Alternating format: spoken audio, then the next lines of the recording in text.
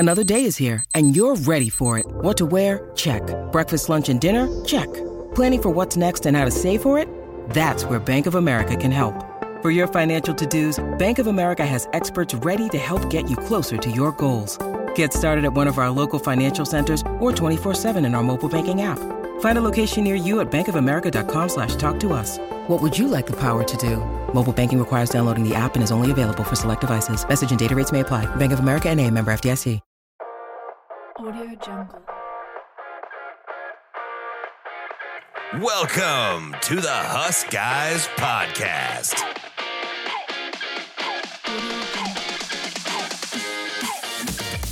Oh, yeah. Everybody, welcome to the Husk Guys Podcast. This is following Michigan week, heading into Illinois.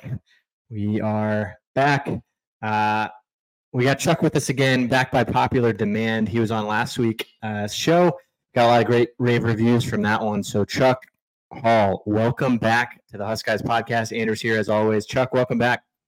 It is good to be back. Yep, my mom and dad listened, and they said I did good. So they said, come on back.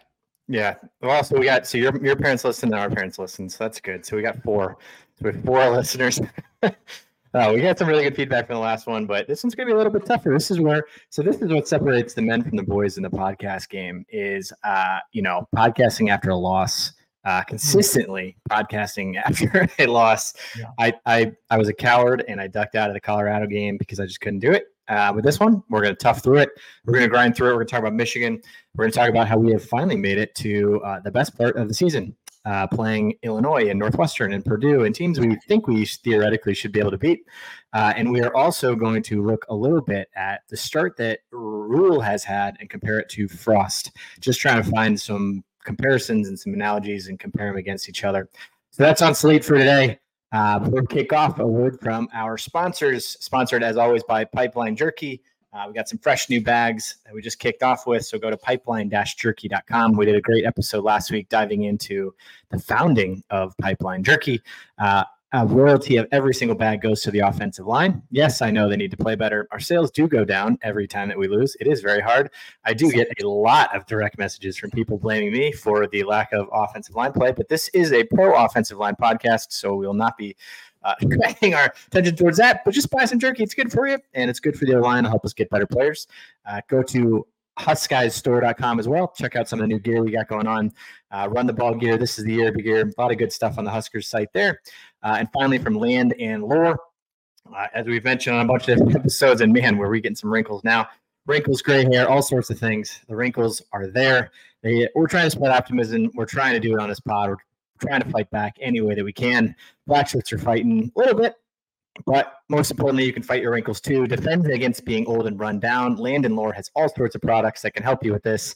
Everything is from the land. It's all natural. It's made in Nebraska. When you try it, you get 10% off using HuskGuys10 at checkoff. So go to land-lore.com. Proud sponsors of the Husk Guys pod and Wrinkle Killer. Land-lore.com. Boys, here we are. It is Michigan week. We were talking a little bit before. I was hoping to maybe just, post Michigan week. I was hoping to just skip over Michigan, but we should probably talk about it. That was obliteration. Never close. I mean, nobody had fun. Not even Michigan had fun. Honestly, they were like, "Wow, I came all the way for this." I mean, they were just. It was, they score on the first drive pretty effortlessly. Second play of the offensive possession, interception. We're down 14-0, and everyone in the stadium is hot. It's 93 degrees. Sean Singleton is already out at that Sean point. Singleton has already been hurt. Reimer is out already. Great. And everyone collectively was like, we're in big trouble. So I must say, though, maybe they listened to the cast. There was mention last week that, you just kind of, if you get down early, you just basically forfeit and say, we're not going to get anyone else hurt. So our swag player of the week of last week gets hurt on the second play. Maybe they were like, all right. Andrew, I think can we talk about that? Are we talking about the jinx factor of now the singular swag player of the week being done for the season? Yeah. I mean, we try and focus on the highlights, and typically the swag helps you play better. It does not help shut your season down and maybe your career, but oh man, yeah, that stunk. God. I mean, right? Anthony Grant had like 6 carries, right? So they shut it down. Fresh. He's fresh. So he's fresh heading into the conference schedule. I'm glad we saved him. We didn't want to use him against Michigan. That's you want to make sure you reserve all of your best players when you're playing the number one team in the country. I do think. Look, I think Michigan was good. I think I was sort of spiraling a lot, and we can kind of break down some of the spiral components of it because I think there's a certain pass that Rule's getting because of his track record of saying like, oh, this is what he does in year one. He struggles in year one, and then year two, he gets better in year three. So I don't know if we, it's hard not to overreact to just getting absolutely our doors blown off in year one. I think the one thing, and here's on your guys' perspective right away, a lot of the players on the team, so like if they were all freshmen or sophomores, it'd be like, oh yeah, they're all brand new. A lot of these guys were on the team that played with Michigan 2 years ago. So I'm struggling a little bit with the fact that like we're 2 years removed from, being a Adrian Martinez fumble away from beating Michigan to just like in 2 years now we don't even belong on the same field as them. Like, what do you guys make of that? A lot of that dynamic quarterback play is a big thing, right? Adrian, his record does not represent how talented he was, right? And when you just have no dynamic quarterback and you've got a really strong defense you're going against and they can start to just hone in on, think about it. In what ways were we going to try to beat them? Last week on the pod, we talked about who's going to be the offensive player of the week. I said, I hope it's Fedoni because that means that things went well. But I even jokingly floated out Fleeks. I was like, I hear they're throwing him in at running back. We'll see how that goes. One carry, 74 yards. You cannot definitively say for more hot takes. Yeah, you cannot definitively say right now that Fleeks is not the best running back in the entire history of the program. One carry, 74 yards. RB1. Oh man, yeah. It was you're right on the first year jitters and whatever, and like he's a culture builder and all of that stuff. But so I can talk myself into two different pathways. Pathway number one is is the get rich now and get good now, and maybe it's not built sustainably, but like maybe you sneak out a couple more wins like Colorado might do this year.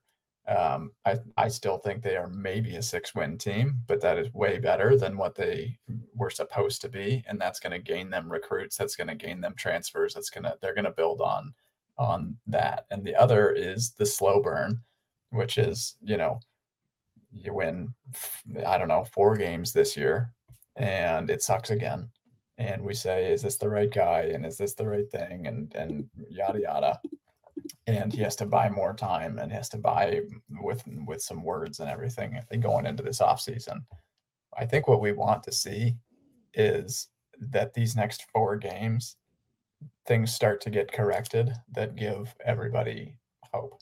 And then the last 3 games, you kind of put it all together, basically. If we're doing things well, like the pathway number 1 is the get rich now is like boom or bust, basically. Pathway number 2 is you're putting in schemes, you're putting in things that you're going to build on. You're going to hopefully just play clean, and you're going to hopefully get back to complete fundamentals and stuff. You might not have all the explosive plays, you might not have all the explosive playmakers, but you can see it, and you can see what next year might bring, and you can see what's on the horizon. That's what we've been missing, I think, so far. Yeah. I think we've scored 98 points total. USC averages 53 points a game. Every game. Caleb Williams had 6 touchdowns on Saturday by himself. And it was not really a problem. He could have scored 10. So and that's nearly lost. That's where I think that we are at. Lost. We're pathway number 2, and we are, and that Rule's committed to it. That he's got a history of it. But we have the worst offense in the Big Ten right now, and you need to see some of these things start to correct over these next 4 games. Yeah, we've been shut out 3 times in the first half, the first 5 games. Yeah, we have 0 points in the first half against Power 5 opponents. That's crazy. It's like, what are we doing? I think that's what's like. You think about like what Rule's trying to build, and what we've talked about is if we're building a defense first culture, I'm all in. Love it. Right. Like, but we just got obliterated. So it's like, is our rush defense that good? I don't know. It's like, I can easily just pretend that game didn't happen and be like, no, we are still the best rushing defense in the country. But, they ran for 249 yards pretty effortlessly throughout the whole game. So we're like, all right, maybe that's there. That exists. The offense, I have no idea. I mean, this is the worst offense. We're the worst offense currently in the country. It's probably the worst offense in Nebraska history. I mean, is it? Close. 18.8 points a game. I mean, I can't think of a worse one that I've ever seen line up that I have less confidence in.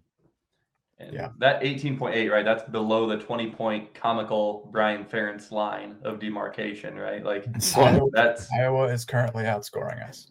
And now Cade McNamara is done for the year, so it's like Iowa's at 101st in the country, and we are at 122nd, I believe, scoring offense. Well, so this is like where I sort of want to take this, and then we can kind of come back and weave back in Michigan and Illinois. I think the comparison of Frost. I did two things. I broke down like this comparison to Frost's first year and sort of trying to figure out what we're missing, or at least we're missing as fans, maybe not as a team. And then the other part is I dug into Rule in Baylor. I tried to figure out like what he was doing, like what is his thing. So in the first, and you guys, this is a trip down memory lane with Frost year 1, 2018. Oh God. Dark. But so here's I guess here's what's interesting. So the Akron game gets canceled, right? Gone. Fuck. Colorado. Close your eyes, plug your ears, young children. Colorado. So here's the difference, though. Memory lane sucks. Colorado, we lost. We started 0-6. Colorado, we lost. But here was the missing point of like what I haven't seen from Rule. Adrian was absolutely electric and was a freshman, and you could see what Frost was building. Mm-hmm. Right? You're like, okay, that was a devastating loss to Colorado, devastating loss to Troy, like all of these bad losses. But you could see that Adrian was electric. You could see what the offense was going to be. You could see like, okay, there's sparks. There's sparks. And then what I think Rule has the opportunity to do is what he did in the back half of the year. So he starts 0-6. He also got obliterated by Michigan. But then in the back half of the year, we went 4-2. He put up 50 points on Minnesota, 45 points on BCU. The game against Ohio State was 36-31, which was another like coming out game of like, okay, we can play with Ohio State. 50 points on Illinois, Michigan State win, and then last second loss to Iowa. But 4-2 finish, which is what Rule can do the rest of this season, is he can finish this 4-2 and build up this momentum, because that was enough for us, right? And obviously this is like, it didn't work out, so it's hard to even compare it to it. But you come out of that season, you're like, okay, they won 4 of their last 6, and Adrian's electric. The offense is exciting. We've got exciting players. Like, even if you look at the stats that they had, Adrian had 2,600 passing yards, 600 rushing yards. Divine Ozigbo was a 1,000-yard rusher. Stanley Morgan was a 1,000-yard receiver. J.D. Spielman, Stoll, Maurice Washington. Obviously, all these guys are tragedies. But like at the time, you're at least like, okay, this is exciting. This is what it's going to come into. Rule's building something dramatically different, which is clearly defensive first with a like weirdly plotting offense. I don't know. I don't know what he's doing on offense or what his plan is. I don't see any of it. I see the defense and I get it, but I don't see anything else. And I think he would get such a pass. Like if we had Casey Thompson right now and he was the guy that got injured and you had to bring in Harburg, you can absolutely make the case. Be like, yeah, we're going to go 5 wide and air it out. But Sims isn't that guy. Sims and Harburg are kind of the same guy, athletically with what their skill sets are.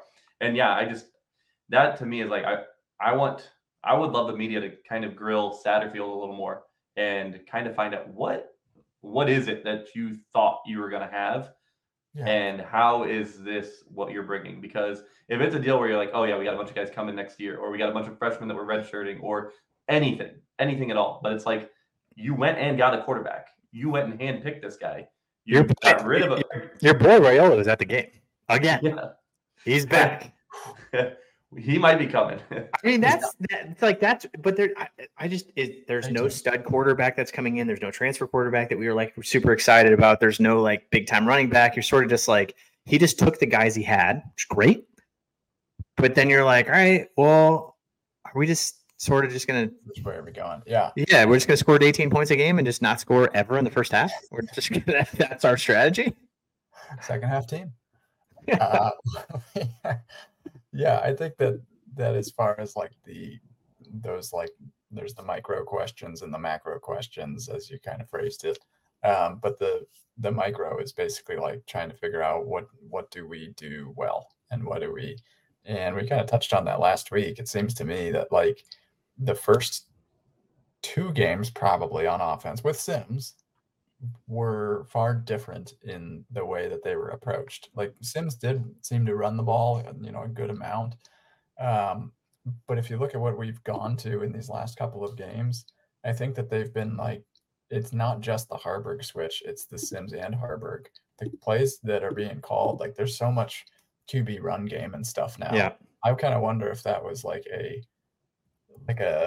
oh God kind of moment. Like we don't have someone that can put the ball to our receivers. And then they just kind of 2 or 3 games in just started trimming the playbook and saying, we just need to completely become a power running team. And that is hard to switch your philosophy as Scott Satterfield. I mean, you look at what he ran last year with Spencer Rattler. Yeah. It was not this. Well, I think that's because was Satterfield at Baylor too? I don't remember his past, but Chuck, do you remember? Just kind of aired it out. I don't believe so, though. I thought they were a new marriage. Because Baylor in 2019, I think Satterfield. Somebody's got to look this up. I think he was with them at Temple or something. I thought they'd been together at some point. Because the Baylor 2019 team, his best team at Baylor, Charlie Brewer was the quarterback. He threw for 3,000 yards and only had 300 rushing yards.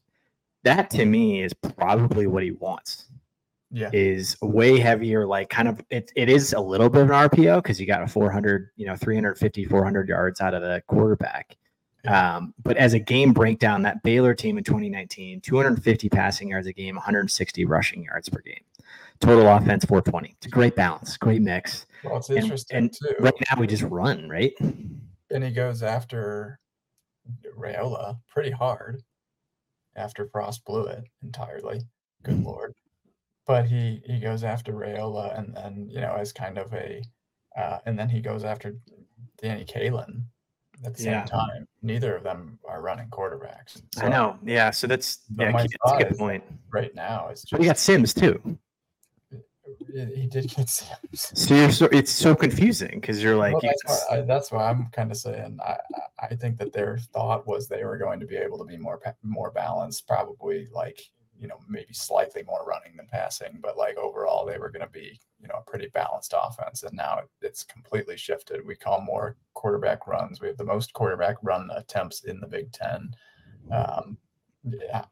Harburg actually has the most quarterback run attempts in the Big Ten. He didn't even play the first 2 games. Yeah. So I think he's like, he's like the fourth. He's like the 4th most rushing yards as a quarterback in the country right now. Which, if it works, it works. I'm all for it, but it's not working. And it's frustrating too when you watch like these power run teams that you're like, all right, cool, you're a ground and pound power run team, like Michigan, like Iowa, like Wisconsin, historically has been, like Minnesota. What you see a lot of is those easy little tight end dump passes that get you, that easy 5, 10, 15 yard, dump pass on a play action. We don't do any of that either though. And what you see is on 3rd and 1, 4th and 1 from those other teams, they line up and they punch you in the mouth. Yeah. And we don't see that either. We line up in shotgun. We try to take a 6'5" guy over a pile, whereas everybody else lines it up, sneaks it, goes low, gets leverage. We don't do any of the things that a power rushing team would do. Yeah. So yes, we run the ball a lot, but it's not power. Yeah, it's a great point. There's the tale of 2 drives was Michigan coming up, and they had that 3rd and 1 that they got stopped on, and then they lined up. Well, we stopped them on 3rd and 1, and they lined up on 4th and 1, and they didn't even blink. They were like, "Yeah, we're just gonna get this." Like, but they didn't even think about it. It was like, and they just blew us off the ball. Contrasted with us the next drive, down 14-0, and the opportunity to score. We do a shotgun quarterback jump over the huddle. I don't even know what he was doing. He talked about it in the post game. He's like, "I wish I hadn't done that." I'm like, well, yeah, but why are we calling it? I don't know. That's so weird. You did it. Yeah, that's why. What are we doing? But whenever we get into these times of trying to convince ourselves that Nebraska is good or has an identity or can be good, I always like to remember the division that we're in and the team that we get to play next, and the fact that they almost lost to Toledo. And so, I mean, I think to go positive, you just have to go, negative recruiting against the team we're about to play. And that's a silver lining for me. But then, like, here's the humbling part: is that freaking Vegas line comes out and we're 4-point dogs. You're just like, oh, yeah, and that's one of those stark realities where you're like, everyone else thinks we're not good except for the three of us in this room. Yeah. Like, I watched that Illinois versus Toledo game because I was like, all right, this is the team that should win in our division, like at that time. And for them to beat Toledo, they had a 4th and 5. Yeah. And a guy came like 16, wasn't it? I think it was shorter than that, but they had there was a clean blitz. It was just the guy came off the corner, just had him dead to rights, and he lobs one up 31 yards. And his receiver just jumps over a guy and brings it in. And that's the game-winning field goal. It's like they should have lost, Yeah, so they're definitely down. They're down big time. I mean, they just got obliterated by Purdue of all people.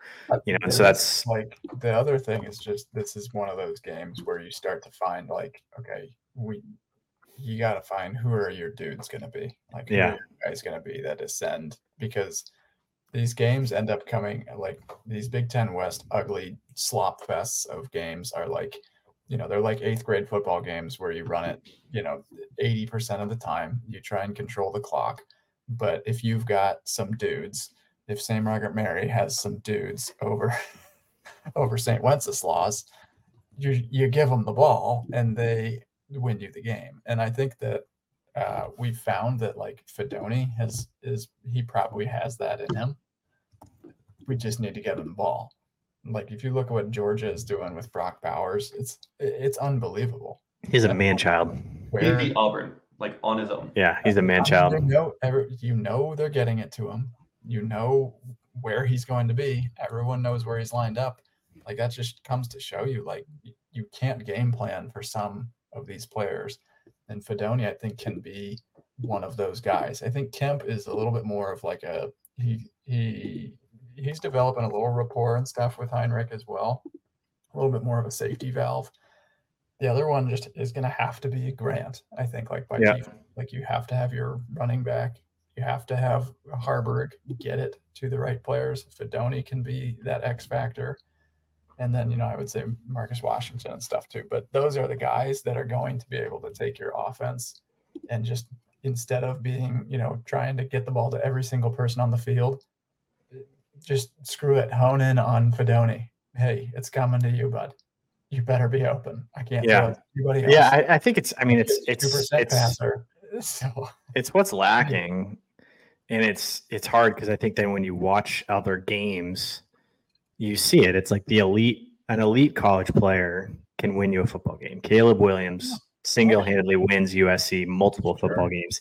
Even, that game, Shedeur Sanders can keep Colorado in a football game by himself. Like these elite players can do that, as well as who's Ole Miss quarterback, Jackson Dart. I mean, he was unbelievable against LSU. These elite players can do that. I think you're exactly right that Fedoni can do it. Grant can do it. I don't think they're of that caliber. Like he's nowhere near Brock Bowers. If we control the clock and we just, we run the ball, we convert some big third downs, we have a couple breakthrough plays, which is going to have to come from, Fedoni, Grant, Washington, Kemp, Harburg. Like those are kind of going to have to be our guys. If you do that and you just play solid defense, most Big Ten West offenses are so bad that they're going to drive themselves into the dirt, and you come out and you win 11-10, and life is good. Yeah, I think the Northern Illinois playbook does work against Illinois. Sure. I think you just sort of bleed them out, you bore them to death. Because Reggie Love's hurt, right? They're starting running back, Illinois. Oof, I didn't know that. I'm pretty sure he's hurt. Report. Yeah, he busted his ankle against Purdue, so that'd be sweet. I mean, obviously, So we got that going for us. I mean, you hate to see it, but obviously, T&T's to him, and hopefully he has a speedy recovery, and hopefully he's healthy by Sunday, but not Saturday. Not that speedy. Not that speedy. I mean, Luke Altmaier is trash. He's just not a good quarterback, and Reggie Love is hurt. And they're just not good. They're not what they were last year. Their defense is nowhere near what they were last year, and Brian Walters was there and was at Purdue, and so maybe that's why Purdue was able to beat him so handily, was because he knew all their plays. But there's a component of Brett Bielema plays.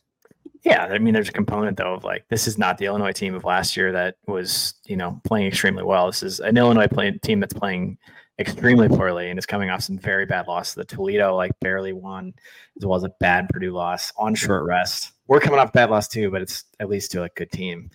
But I agree. I think the Northern Illinois playbook wins here. I think you can control the clock, not turn the ball over, and Harbor can break a couple runs, and Grant can control the game, and Fedoni has a couple touchdowns. You're good, and then you win. I mean, you just got to find a way to win. I was actually pleasantly surprised by Harburg's arm. When the game was still in the balance, other than the tip ball, of course. I mean, there wasn't much. We weren't really forcing a whole lot, and we weren't trying to do too much and be too creative. But there were a few passes where he hit guys in stride through defenders. Or just had a guy open and hit him, where, hey, if you're able to do that against Michigan, that stuff will be there in the next stretch of these 4 games. If you can be that, if everyone's expecting you to just run the ball, quarterback run, as long as you can hit those 10, 15-yard routes the 9 to 11 times we're looking for it, that opens up the entire playbook too. And then it's just about finishing in the red zone. I mean, we weren't, so far this season, we haven't been that bad between the 20s. But as soon as we cross, even give it the 30-yard line, as soon as we're in borderline field goal range, panic. Everything goes wrong. And so much of that's mental. And I think everything about this team right now is mental, and this fan base too, because we've been through it. But even Jeff Sims, all of those fumbles, almost every single one of them was on 3rd down or in the red zone, just drop snaps. And it's so much of the sports psychology that's really interesting to watch play out. But to your point with Illinois, last year they looked like world beaters. They just had that confidence. There's no way they can be riding high or have any semblance of confidence coming into this game. Now, it's a Friday night, right? So weird stuff can happen. I hate these gimmick games because we lose every single one of them. That's what it's. I mean, that's Friday night. There's gonna be no fans there. Illinois fans have given up. They don't care. The stadium seats 40,000 anyways. Barely anybody's watching all this stuff. I think it's a great point, Chuck, that there's this element of sports psychology and lack of confidence. And it's so crazy to me that you can watch Maryland start 5-0, and you're like, why do they all of a sudden have confidence? And why does Rutgers is 4-1? Why do they get to have confidence? And then you have this team in Nebraska that's just is total panic at all times. So you're like, guys, Maryland knows how to win games. Rutgers knows how to win games. Purdue just won a big game. It's why are we the only one that recruits Division I, Power 5, elite 4-star athletes that are panic? Everybody's doing it, guys. It's fine. It's just there's just never been a program in history that makes winning look harder than this program. And the Stars can just somehow find a way to align against us. Colorado is the worst it has ever been in the history of the program, and all of a sudden Coach Prime comes in and beats them at peak Coach Prime. So that happens, and then they lose 2 in a row right after that too. Right. And Minnesota drags a toe to beat us, and it's you know what? If Coach Prime just isn't there, and that guy doesn't drag a toe, are we 4-1 with 1 loss to Michigan? We could make the playoff. Why not? Yeah, we just have to assume that these things are going to happen, though. That's the problem, is that everything within our own control, we are not doing a great job of controlling. I mean, there's that weird element though of just you making your own luck, right? Good players make great plays, and the interception, that was a D tackle that caught that over his shoulder, right? And it was an amazing catch, and the first touchdown pass that they threw, that's an unbelievable play. And then contrast that with they fumble a punt, and it bounces in front of him, and we have no one there. There's no one in sight. There's no one even near it. He grabs it, runs for 30 yards. There's an element of quote unquote bad luck, and then there's just we're not even in the position to play. We're not even, and our elite players aren't making those plays. Their elite players are making those plays. I don't think there's any doubt that Sean Eichhorst left some sort of curse on us. Maybe the Solich curse, but I'm more convinced it was Eichhorst. And I mean, it's complete witchcraft. The things that are happening around Lincoln, like there are things we can control, and then there's just whatever you call this complete and utter nonsense that goes on Saturdays and the ways that we find to win. It's just unbelievable. So that is, I mean, looking back, right? That's how things have kind of played out. But then you're like, okay, could we find a way to get a break, right? And so that's where we look ahead. And you look It's the best break we've ever had. I mean, look at just look at the next 4 games. And Dave, you laid it out really well. Like, look at the travesty of all these teams that we're going up against. Like, what's happened to them? I mean, look what's happened to Iowa, Michigan State. We're losing quarterbacks, losing coaches. We're gonna play 4 teams in a row with a losing record potentially in October. This will be the easiest 6-game stretch we play for the next 25 years. Right.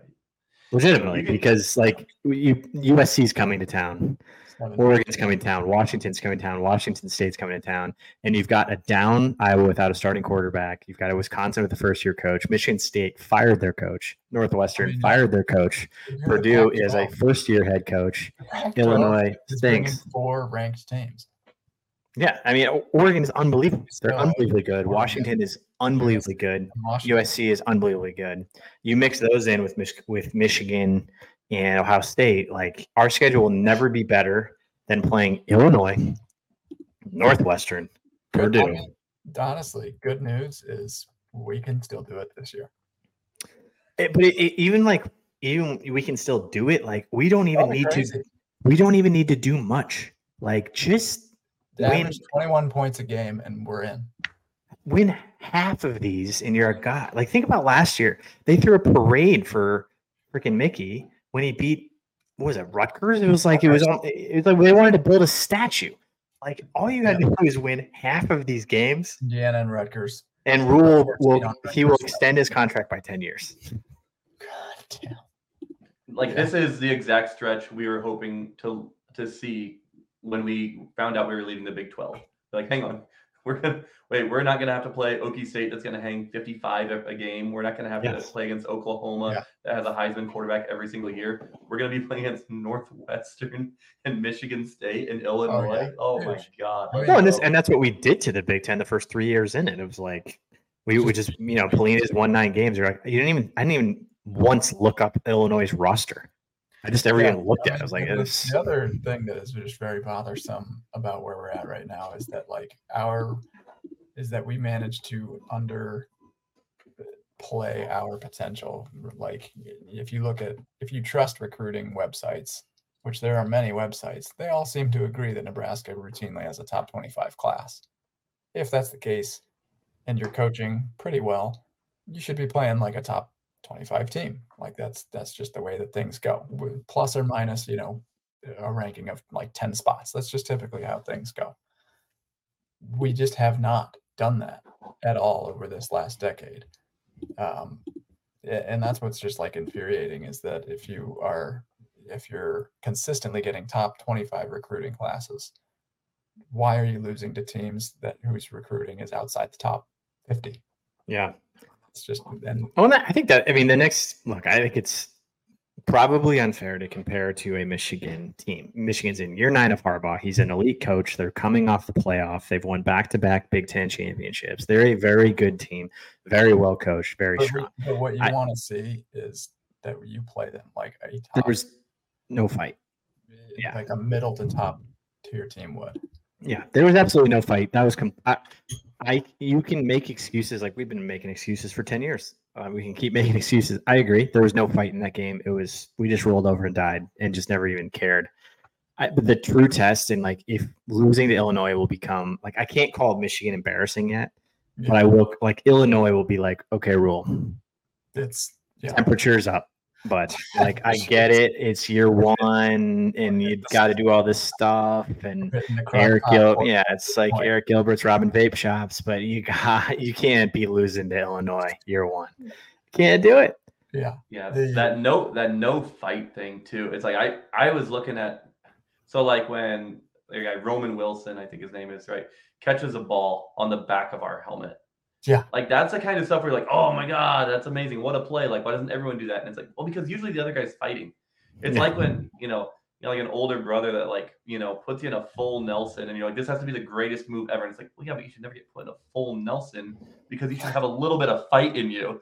And it's like, that shouldn't happen. And someone shouldn't catch a ball on the back of your helmet and retain it to the ground unless you are so weak and like lacking any sort of fight and drive that you allow it to wiggle your head a little bit. Yeah, that was painful start to finish. I think half the stadium filled out at halftime. It was, but we've seen a bunch of these over the last handful of years, so it'll be interesting if they do come back and fight back. And Rule went out in the press conference. And he's like, you're going to find out a lot about us on Friday, and you're going to find out a lot about me on Friday. All right, let's see.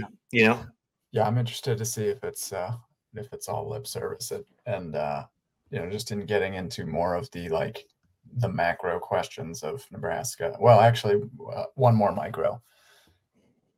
Most embarrassing moments of this game. There's a lot of them.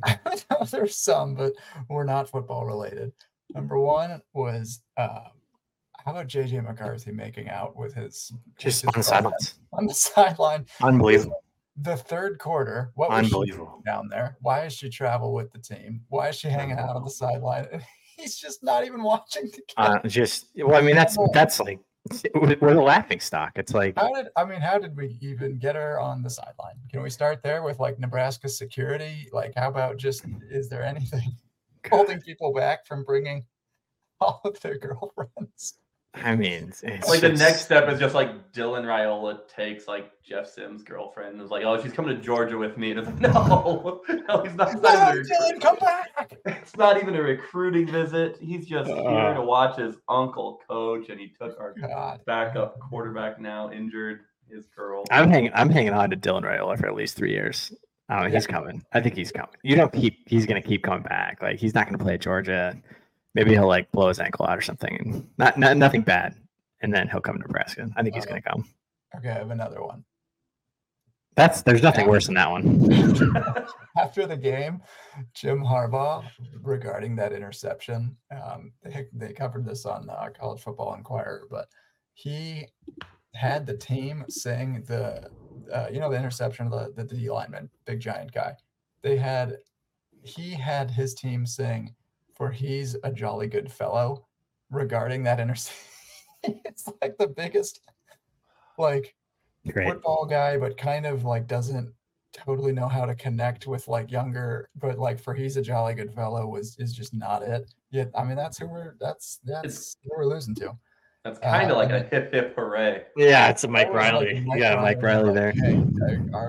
I know this song was written in the 1920s or something, but are we still doing this? Do you guys know this one? It was a jam back in my day.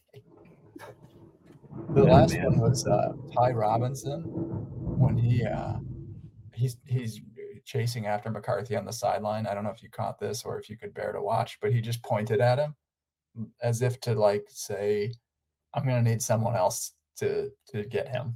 And I'm going to need someone like he's pointing to the D-backs and linebackers, get him, someone. He's running and he's the closest player to him and he's just pointing at him. It's great. Yeah. So those are the moments we got to get past. He's a jolly good fellow, making out on the sideline and just pointing at the quarterback running straight past you. Did they punt? Spark back. Did they punt? I don't know if they punted. Now we're moving on. I think they punted in the fourth quarter. The other, this is another terrible one, but I think it was Mike Schaefer on someone on Twitter was like, I think in the moment said that was the most humiliating loss in Nebraska history or something. They tweeted that during the game, and there's a flood of comments underneath it that were not even close. Do you remember Ohio State last year? Do you remember Michigan 2 years ago? Do you remember Ohio State 3 years ago? Do you remember Texas Tech? Do you remember the flood? There were 100 comments that were you don't remember? Do you remember this one? This was oh my God, there's 600 other games that were also horribly humiliating that we have also lived through. Anyway. And Michigan ate 2 dozen ears of corn like in their celebrations. Like That's great. that was rough too. It's like the same thing. You're salt and pepper again. You gotta dress it. They went through an entire. It's. I do think. Imagine how much more fun like all of this would be. Our Twitter handle, our following, our podcasting, all of it. If it wasn't so like we're just constantly trying to get up off the mat. Every single week, it's like, all right, got to get it back off the mat. Like, got to flush it. Got to flush it. Patience. Like, I've been waiting for like 12 years. Like, how much patience do I need? So on that note, Dave, I would love to see like your Twitter audience, like just like some screen grabs of their group chats, like from during the game. Like, I know at one point, like ours was like, you guys ever just consider pouring a glass of bleach? Like, but like, it's so the bad. meltdown text messages. Like, I would just love to see like a text message like me, Dad, Grandpa, Uncle John, and it's just like the flood of stuff. Like the best memes too, like the kind of depressed memes that go out. That's a good idea. I think it's so sad because it's like send us your most depressing texts from this last week. That's actually pretty funny. That's gonna really help us flush this. That's so bad because it's like we've done it so much that you sort of just like, all right, Saturday stinks, flush it, wake up Sunday, like, exercise, go for a run, flush it by Monday, you're okay. Tuesday, we're back. Like the cycle is like so far there. It's like, oh yeah, here's another loss. Anyway, get us back on track here. We are back. Yeah. So the big question here and what people are actually coming to this podcast for is to have us convince them why we're on track back. And it's pretty hard to do after you lose 45-7, but the ways that we can get back on track. Here's what I've broken it down into. Number one, our defense is going to need to be winning us some ball games. Number two is the fans. Number three is recruiting. Number four, just winning ball games. And number five is we need our version of Taylor Swift. We need someone that's going to take us and our PR to the next level without us having to do anything. And we're going to be cool again as a result. So starting with number one, though, turnovers. We commit a lot of them. Great at that. But getting the ball back and creating some just creating more opportunities and stuff for ourselves. Our offense needs all the help it can get. Our defense is going to need to score points. It's going to need to be – we're going to need to score more on special teams and defense, I think. Iowa scores like every single game on defense and special teams. It's unbelievable. And by the way, that counts towards Brian Ferentz's total. It's kind of BS. His 25-point average that he needs to maintain, the defense points count towards that. It's ridiculous. They already have like 3 touchdowns this year or something crazy. But anyways, we have 3 forced fumbles on the year, 0 recovered, I believe, and then we only have a handful of interceptions as well. We haven't really gotten after the QB in the last 2 games. We had 0 sacks and 0 sacks against. What happened there? We had 8 sacks against Colorado. Missing a couple key players, I think, is one of the places to start.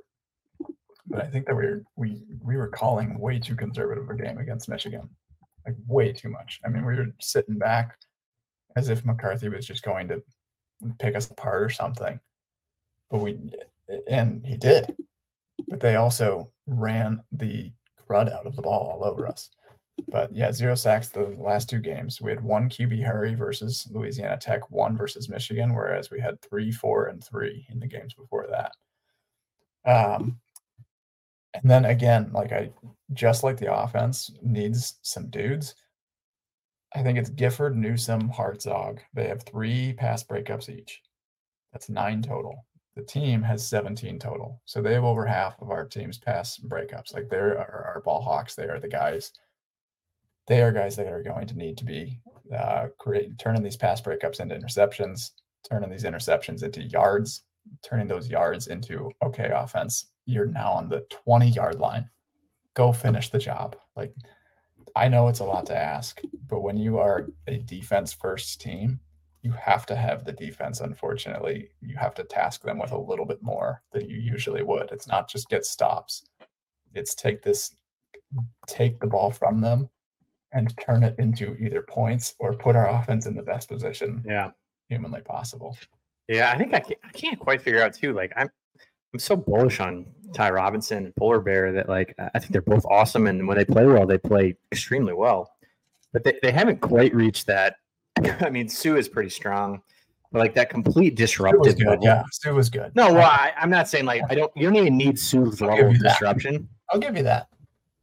But they're not like disrupting the game much, right? Like that, I think they were in the first couple of games. Like they can really jack up like an entire offense by just blowing up the offensive line. And I think they were doing that. Maybe it was inferior offensive lines, and now they got humbled by Michigan. I think that's but there's if Ty Robinson's blowing up in playing as well as he was against Minnesota and Colorado, that's a very disruptive defense. I think. I mean, Singleton and having Reimer out hurts, but you have enough dudes there. That's why they rotated in 17 guys in the very first couple games. Yeah, Lenhart, you need back. You need him. I think we have a lot more dudes on defense than we do on offense. There's hardly any that can take the ball and own a game on offense. But on defense, you feel good. It's been a weird couple games. Yeah, I think that linebacker position, over the last couple of games is just having Reimer out, and he's kind of that guy. I just remember in the Northern Illinois game when they were hitting, like they were thudding, and you just don't quite have that. And Reimer was making some plays in that game too, I believe, and it was like whenever they were hitting, it was like you could hear it, you could feel it, like it was stopping guys in their tracks. And so I think his presence and just maybe being a little bit of lacking some confidence with him out. They're not playing as confidently, as quickly, as aggressively to just go out and make plays. And I think they're kind of they sure look like they're thinking a lot now. Like even when they're going to attack deep balls, they're kind of still just doing that face guard thing where, you're either getting a defensive pass interference or you're hoping it's overthrown. But they're not really attacking it in the last couple of games, it seemed, or game and a half, I should say. Yeah, I mean, I kind of thought, when is Buford back, by the way? Did I miss anything on that? I don't think they've said. Gosh, I mean, he's got a valuable asset too. But, Newsome, I think you'd like to see him, kind of elevate his game to the next level as well. Gifford's actually playing pretty well. He had 7 tackles against Michigan. Newsome is, he's leading the team in pass breakups. But, again, Newsome, Hartzog, Gifford, those guys are 3 of your playmakers. Reimer, we would love to have him back. Do we know why he went to the hospital? Do we have any clarification on that? I didn't see, but it was like said it was a non-football related pain. He was supposed to play, and then he woke up that day, and they were like, I think that means he could have pooped his pants or he's vomiting everywhere. I thought it was more towards kidney issues or something. Oh, that's a new one. Maybe I totally made that up. I don't know. Okay. Maybe I'm starting rumors. Well, Luke, get your kidneys better soon. That's usually a quick recovery.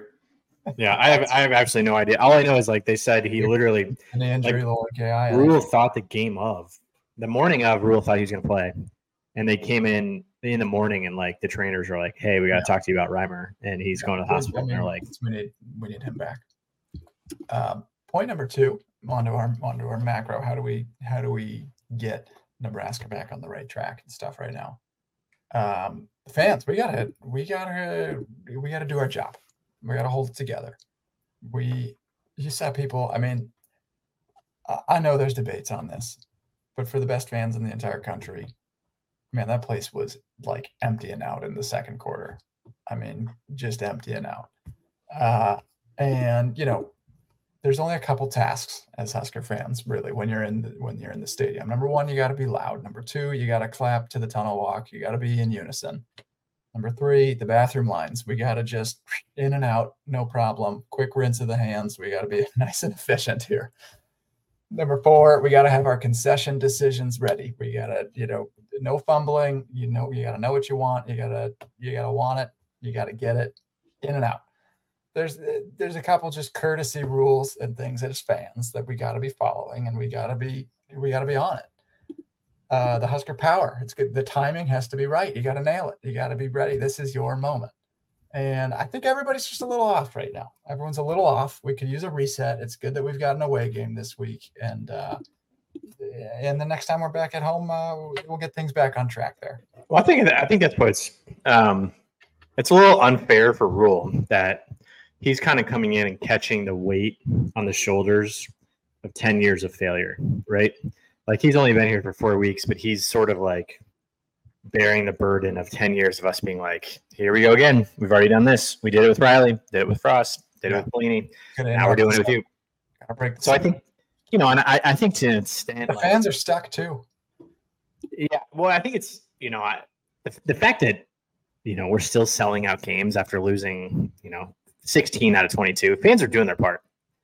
The players, the amount of investment that's gone into this program from the fans, from the businesses, from people, like merchandise licensing, all of it. Like, I agree that fans got to continue to show up, but at some point, there's got to be some return on this investment. There has to, these fans. That was 95 degrees. It's 95. You're down 30, whatever, nothing at halftime. Like you're getting your absolute doors kicked in.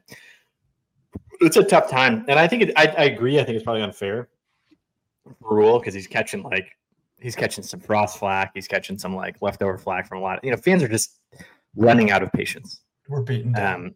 But I guess that's what comes down to. Frost was given. Everybody was totally okay giving him 7 years, but I think a lot of that was one because he was from here, but he was from here and he was the chosen one. He was the prodigal son, all this stuff. But he also showed these flashes of oh, there it is, right? Literally just Adrian going for 350 against Colorado. I was like, yep, give him 4 years. I will give you unlimited time. Rule's kind of giving us nothing.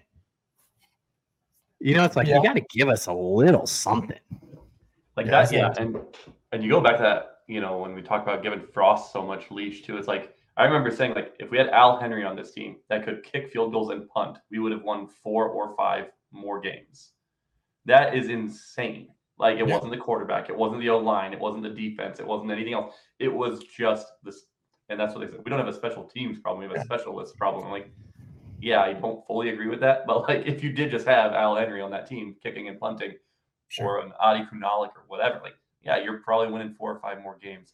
But yeah, I agree. You got to show something, and I think it goes back to what we started this pod talking about too, with Satterfield, where it's you got show me something that makes sense, and they're not doing that. That makes it I agree everything you're saying here. Fans got to show up and do their part, but I do think they will if you give them just legitimately. Look at Mickey Joseph last year. He beat Indiana and Purdue or what? Indiana and Rutgers, and he almost got a statue in front of the stadium. They wanted it as he's the head coach. He just has to win a Big Ten game. Yeah, and by no means am I saying that the fans are doing poorly. I just, as far as if Nebraska is going to get on track to where we want the program to be, the fans are such a huge part of that experience. For the athletes, it's the only part. It's the only part left. Announcer that comes in and commends Nebraska football. That's a hugely positive look for the program, and that is one of our calling cards as the program, and we have to keep that on our shoulders and keep that responsibility, and just remember that we are the best fans in the entire country. There is no doubting that. We have to keep being the best fans in the country, and if we keep doing that, it does pay off, I think. Yeah.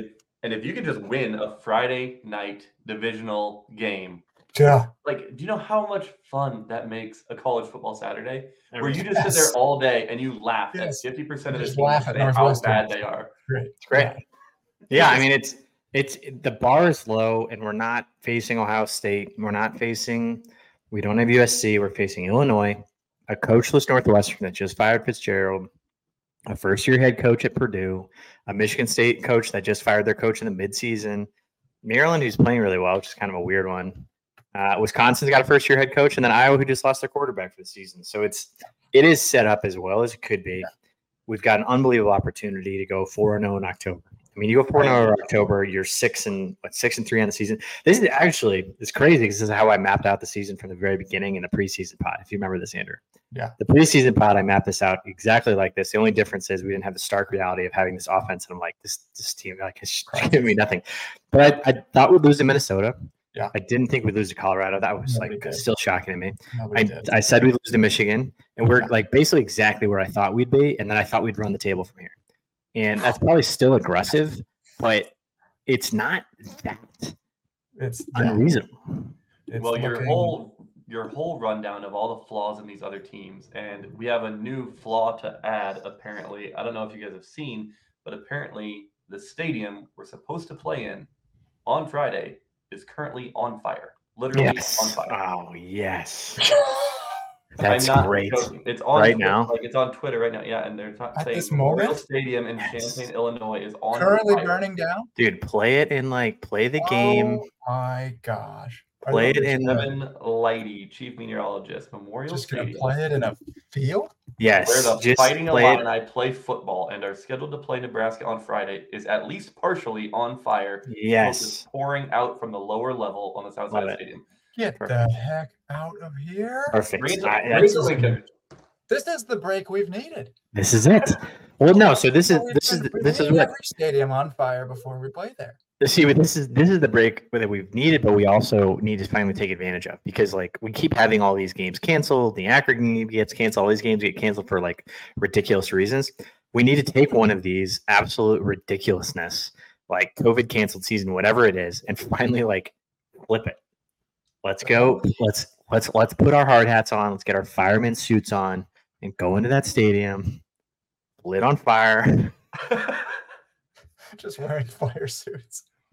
And if we do lose, we can be like, what are the chances? It would be a tragedy fire game that got them, got them ready to go. Asthma on our team breathed in too much smoke and just keels. That would be the curse of Nebraska right there. Fire Memorial Stadium. Incredible. Incredible.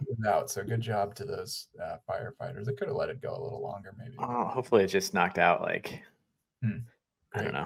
Maybe hopefully just did enough damage that they're thrown off and just collapse one side of the stadium. We're good with that. Perfect. Anywho, that's huge, Chuck. Great investigative reporting from your Twitter phone. That could be the break we need. I think that's numbers 1, 2, and 3. Is building an identity based on our defense. Solid running the football. Number 2, fans keep doing our part, remain calm. Number 3, stacking wins against an absolutely atrocious, just horrid conference that we are in. Probably the worst division in all of Power 5. It's amazing. And then number 4, I think, is recruiting and their transfer portal.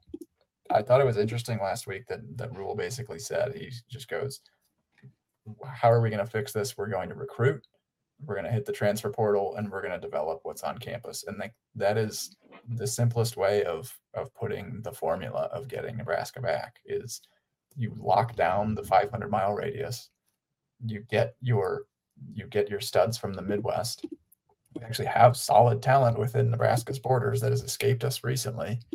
We get our linemen, a couple of skill players from around here, and then you get your transfer portal. You get a quarterback this year. I'm not sure which direction they're going with things, but definitely going to hit receivers. Probably going to hit O-line on the portal again, and that's your get rich fast scheme. Everything else is development from there. What's on campus, who's coming in as a freshman, and the portal players are kind of your stopgap measures and stuff.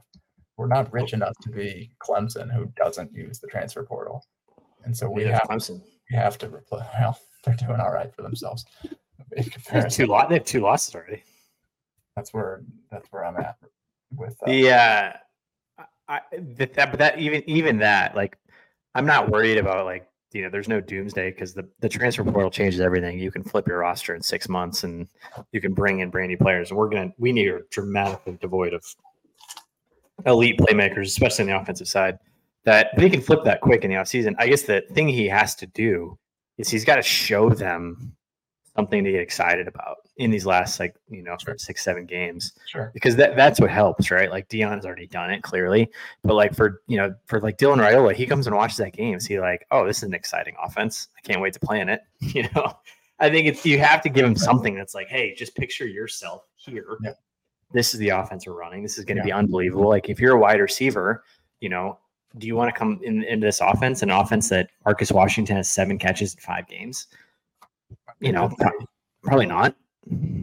I do think that the investment in the facilities is something that's got to stand out. Like, $450 million going into this stadium. And, I know people are bummed about, okay, we're losing seats. This is going to be like, I was looking at it. It is going to be an unbelievable stadium. I already think it's unbelievable. And now I'm like looking at these things that I didn't even know that I wanted. I mean, it's going to be even more unbelievable. There's going to be seat backs starting there. There's going to be a concourse that wraps nearly all the way around the stadium. There's going to be like, more luxury seats and space. It's going to be more of a bowl. It's going to trap sound in. It's going to be an intimidating, unbelievable luxury place to play.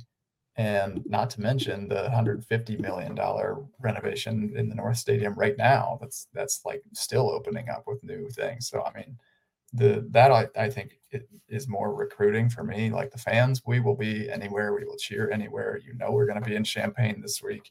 Whether they redid the seats or not, we would still probably sell the place out.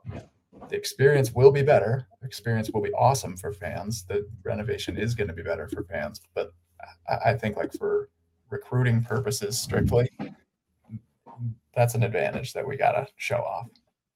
Yeah. I mean, I don't think stadium or facilities or any of that has ever been a problem. We've always had fan support stadium facilities. I think it's only going to help. There's just been such a weird missing link of talent development players that's will get us the edge. But it's not gonna hurt. You see the fan support, you want to come play. It's been great to see is people rallying behind the horse trough urinals. Like that's been good. Pointing that out on Twitter, just randomly saying it's like it's like an ascent into manhood once you finally use that thing and you're just right next to some 87-year-old man who has a prostate problem trying to get it started. And you're just like 8 years old, and you're like, "Wow, this is what men do. This is what we do right here." Giant trough. You grew up fast. You grew up fast in those years. Yeah, you see some things in there. I got to tell you, but it's interesting to see people uniting on Twitter. They're like, "Don't let them eliminate the horse trough urine. Don't let them eliminate the most like unsanitary, disgusting thing that's ever existed." Yeah, it's like 18th century England, just like peeing in a latrine, in a trough. It's a trough. The other stadium upgrade, I think they're kind of still missing though. You got like between the hedges and the SEC. I want like between the corn rows, like put corn in the end zone. Just start throwing corn. Just embrace it. Put a row of corn in the end zone. It actually looked pretty sweet if they did that like around the whole perimeter. But then Michigan would eat it all. Some tough visibility problems with the the handicapped area is probably an issue there, I guess. Yeah. Do you think they harvest it at the same time? You'll have to bring that, or you just let it grow. Yeah, late in the season, there's nothing there. So bad. The last thing that I threw on there, kind of jokingly, but like, again, you watch what's happening at like Colorado. USC's always had it. Every big program ends up with just buckets of celebrities on their sideline, and like that, you hate to say it, and you hate to even stoop to that. But like what Taylor Swift is doing with the Chiefs, pro football, different game, it is unbelievable the amount of attention and eyeballs and like cool factor that happens with this. With like when Lil Wayne walks your team out at Colorado, and when Will Ferrell is on your sideline at USC, like recruits, I think, notice that. It's not like when Snoop Dogg's standing there on the sideline at USC, like. There's high school kids that are like just, their jaws are on the ground there. Yeah, it matters. I mean, it's Larry the Cable Guy. That's not great. You wouldn't say that. I think he's a little. He should be on this pod, but god dang. But if we start going down like a Livy Larry the Dunn Cable kind Guy. of rabbit hole, like that's a little in my wheelhouse. So right, you get like start. All right, hear me out. They start just giving out scholarships to like we got like those track girls that are kind of blowing up on online and on TikTok and stuff. Okay. So we've got like our own like Livy Dunn girls. Oh, You just start recruiting. Oh yeah. Great. And so you start recruiting gals to be like, I don't care, like the last scholarship on the volleyball team, because they're going to get tons of TV time. And it's just an Instagram model, right? And so then she's going to get eyeballs. And now all of a sudden she blows up. She's famous. She's your new Taylor Swift, Livy Dunn, what have you. Oh, social media I mean, it's one scholarship has been conquered. The USC Song Girls, yeah, they've been doing it for years, right? I mean, we had a good thing going with Gabby Union. I mean, she's pretty popular. We need Bad Boys 3 to come out. That's she had Bad Boys 1 and 2. She was top of her game, and then she married D Wade. 10 years now. We're stuck on Bad Boys 2. Give Chris Tucker an honorary degree. I think we got a good thing going with Bud Crawford. I think that's yeah. solid. You kind of got to lean into Bud Crawford a little bit more and get him to like meet with recruits and get them to like go train with them or something. Well, you get him to fight at Memorial, like get him to fight Spence or whatever at Memorial Stadium. Then Boxing you lean into Day that. in Nebraska next summer. Holy cow! That'd be massive. And so then you basically, I think that's one thing, right? Instead of individuals, how do you just create like that arena and be like, this is a place, like it's not just a football stadium. It is. Like I just think that the Nebraska brand needs to make a little bit. We need to shine it up a little bit. Yeah. And it's a little bit tarnished.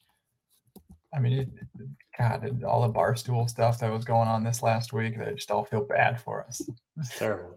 I know. That was interesting because it was like, I think on the one hand, it is, kudos to Compton for bringing that crew here and bringing that kind of energy. And it's like, we still are a draw despite how not good we are. They're still there. The fans still go. The shows will still come. Game day will still come for like a game at some point again. All that stuff still exists. But yeah, there is a little bit of like, you hate being a pity party. There's like this Barstool guys were just pitying us. It was terrible. Prez was pitying us constantly. I think that's it. You become a defensive philosophy team that can put up points with good quarterback play and power running game like Nebraska fans want. You've got the best fan base in the country already. Your recruiting will thrive off of the facilities and thrive off of our Taylor Swift, which is Larry the Cable Guy currently, until the Instagram model strategy. And you start stacking wins, and then like that's like the formula for success in college football. You got an identity for the team. You've got an identity outside of the team. Your recruiting starts to take off. You plug and play some transfer portal players that just become elite, and you start stacking wins. That's it. And we put so much on the coaches, and I wonder how much of this is bigger than the coaches, right? That it is like, we don't want that to be Nebraska's identity. And by we, I mean like the administration and things like that, where it's like, if you're not wanting to adapt, right? Oh, we don't want to bring a Lane Kiffin in that's going to be really edgy and run crazy things. It's like, well, maybe that's what you need, you know? And but if you're not going to if you were going to bring in like a Lane Kiffin and you're not going to let him be Lane Kiffin, or you bring in a Scott Frost and did you not let him be Scott Frost? I don't know. I think they gave Scott a lot of leeway, but if you're not going to let them do what they need to do to bring in the right guys, like even when I remember there was talk about, would we bring on Dion? And it's like, no, we wouldn't let him come and become Nebraska. Yeah. And Dion has figured out a lot of stuff. I think he's exactly kind of what you're alluding to, Andrew, is he's kind of figured out that like, showing his son and showing Travis Hunter driving around in Ferraris is what kids care about. And like they get to walk out to Lil Wayne. He's got the baby in there giving pregame speeches. He's got Snoop Dogg on the sidelines. Like, it's Colorado. That's like the least cool program in the country, and he's made them cool instantly. And it matters. That's the crazy thing, is that some of the stuff is not football related in any way. Doesn't matter though. It's like what can you're it's you're just recruiting an 18-year-old kid. yeah. You know? I don't think it's wrong. I mean, shoot, I would be very fine with driving the things that they're driving if that were an option. Well, you look at in buses, businesses too, right? This startup culture. You're like, okay, well, none of those, like, Yeah. oh, we give you unlimited time off. We give you these pods that you can take naps in. How do I Like, pick and you're like, clean all how does that help to drive profit? And they're like, profit? Who cares about that? We Yeah. need to attract talent and investor money, and Yeah. then we can worry about profit later. And it's kind of like the same thing what Dion's doing. He's like, ooh, what are you talking about wins? No, I need guys and I need eyeballs, because that's going to bring in money, which will give me more guys, which will then get me wins. And he got a couple wins early. And for him too, it's like, you know, I do think he's actually playing chess from everybody else. Like, he's just trying to build awareness and eyeballs. He'll get a handful of wins and then he's gone, right? And so he's playing his cards perfectly. He'll be there 2 years and he'll be on to the next thing. So in that regard, it's like build some awareness, get some eyeballs, get a couple wins. Like, he's already success, and then, you know, on to the next. But yeah, I don't know. He's hit on such a chord of, like, you see it and you're like, yeah, that's what an 18-year-old wants. He wants to drive a nice car, and he wants TikToks to be made of himself constantly. And he wants, you know, Travis Hunter has his own show. It's like, that's what they want. That is what an 18-year-old wants. And, you know, we're sitting here like, they want to run the football. Like, no, they don't. No, they don't. They want a Bugatti. They want a Bugatti. That's what they want. They don't want to run the football. They want a Bugatti. Yeah. I mean, I'll take Rule 10 out of 10 times, to be honest. Like, even if it doesn't end up working out, like, I just think personality wise and like approach wise, you know, I think that he defines Nebraska pretty well, like, in terms of, like, he reflects our own culture pretty well. And that, I think that counts for a lot amongst the fan base. He'll be significantly more stable. He'll be significantly more, you know, he'll be here in 3 years will be a win in itself. It's more just, I do think there's an element though of Rule needs to, like, learn from that, right? He didn't coach during the transfer portal era at Baylor. He built it the real way with recruits and 18-year-olds. It's just different now. It's NIL, it's transfer portal, it's changed. So I just think you can, I think Dion would be a miserable failure here, but I do think you can learn from him. Sure. Speaking of learning, shall we talk about Illinois for a few minutes and wrap this thing up? Yeah, it's a wrap. So, what do we like? What do we hate? I think the game is going to end up being won on third down. I think that we are two teams that are tremendously terrible at converting third downs. Illinois is 32.2%. Nebraska's at 38.9%. We're at 18.8 points a game, and Illinois is at 21.6. It is clearly going to be for any people considering should I go out on Friday or not that are not Nebraska fans, I mean, just go out and just enjoy yourself. We'll catch you up later. I think it's going to be an ugly one. I really do. Illinois is actually second in QB run attempts. We're first. They love to run the ball. They love to play Bielema ball, but they're just not doing it very well this year. And last year they did it great. They locked it down on defense. They had a top 10 defense. They had a number 1 passing defense in the country. And they're just not doing that this year. They're averaging giving up, I think it's over 30 points a game. So this is an opportunity for us to kind of play a little bit of bully ball and try and play what Matt Rule has been trying to do these last couple of games and just keep it going. I imagine Harburg is going to start as long as Sims is sounds like he's still maybe just a little bit banged up. And I think that we're going to get it done on the ground. But the third down conversions is that number you have to tilt in your favor. The special teams you have to tilt in your favor. And you have to have the defense play up to its potential, because I think it is going to be like neither team's hitting 20 points. Yeah, I mean, I'm aggressively Googling to see if Reggie Love's going to play, and it seems like he was in a boot last week at the game, didn't play at all. He's been practicing this week, so we'll see if he plays. That's a huge loss. I agree. I mean, I think the Northern Illinois playbook works. I think you control the game. I think you keep them And keep these them out are of the the end zone. games that, these are the games that Rule needs to, like we said earlier, this is where he's making his money. It's Yeah. like we've been losing to these teams for too long. This Well, is where you make your money.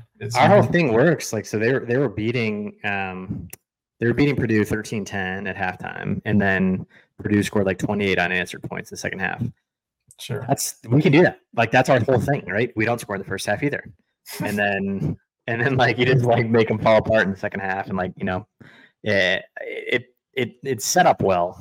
It's a Friday night. Their stadium's on fire. They're starting running backs out. Their quarterback stinks. I mean, that's an advantage. I mean, come on. I need to see Tristan Albano, West Side's finest, actually deliver. He stinks. Because he's going to be a factor unless we go with a different pick or something. But we have Timmy Bleekrode on the team. I don't understand. Right. Yeah. So I hope that we have a starting kicker at the end of Friday night. And hey, if it's Albano and he delivers, that's great. If it's anybody else, I literally do not care. If Harvard can kick the ball, I don't care. Let him kick it. Just make but it. I need somebody to make some field goals because I think it's going to be a critical part of this game. What was? 100%. Yeah, he was. Gosh, I'm trying to look it up. He was 30 of 38 in his career kicking field goals. Bleekrode is, and he was 9 of 12 last year. I don't know. What are we like? Yeah, I mean, what are we doing? Seem pretty committed to Albano. He must be, the future of the position, that kind of thing. But it is crazy. I mean, he's a true freshman. Like, it's a big gap between high school and college. You're still just kicking field goals, I guess. But I guess maybe not that much has changed. But they really seem to trust him, and it's something that like 2 years from now you're like, okay, at least he got every single shank out of his system. Yeah, as a freshman, like that was. I'm glad this has worked out. I just think you're kind of a bummer. It's like him and Jeff Sims. All these guys are like right on the edge of being like, you're like one missed field goal away from never playing again, and Jeff Sims is like one fumble away from being like that guy can never see the field again. It's like these guys they're already like on thin ice as is. Yeah, already. The other thing is just our O-line versus their D-line is going to be super interesting because their D-line they basically have two guys that are Newton is one of them. I can't remember the other, but they're NFL talents. And last year they were on this D-line as well, and it was one of the best D-lines in the country. And so our O-line versus them is going to be it's going to be a test. Like, even though they're giving up 30 points, those are against teams that can pass. Like Toledo can pass. Purdue apparently after last week they can pass. We have not really shown that ability. So if we're going to be pure run, we're going to be going against a pretty stout D line. So the RO line versus their D line is going to be like a big time battle to watch, I think, there. We just gotta win. Just win. Find a way. Make it happen. Just win. Make next week's podcast not so terrible. More fun. I mean, if we lose Illinois, I don't know if we're gonna be back here next week. I can't do these. It's canceled. I'll catch you after next. Sponsors is your money back. You can just take it back. This is your Fair Weather Fan Podcast, sponsored by, brought to you by. All right, wrap this thing up, everybody. Thanks for listening. If you're still listening, kudos to you for listening. An hour and 20 in. Thank you for joining us. Hopefully we get a win out of this bad boy next week. We're coming in with a little more high energy, a little more win, a little more fun stuff to talk about. That's not so doomsday. Chuck, thanks for joining us. Thanks, Jack. Go Big Red.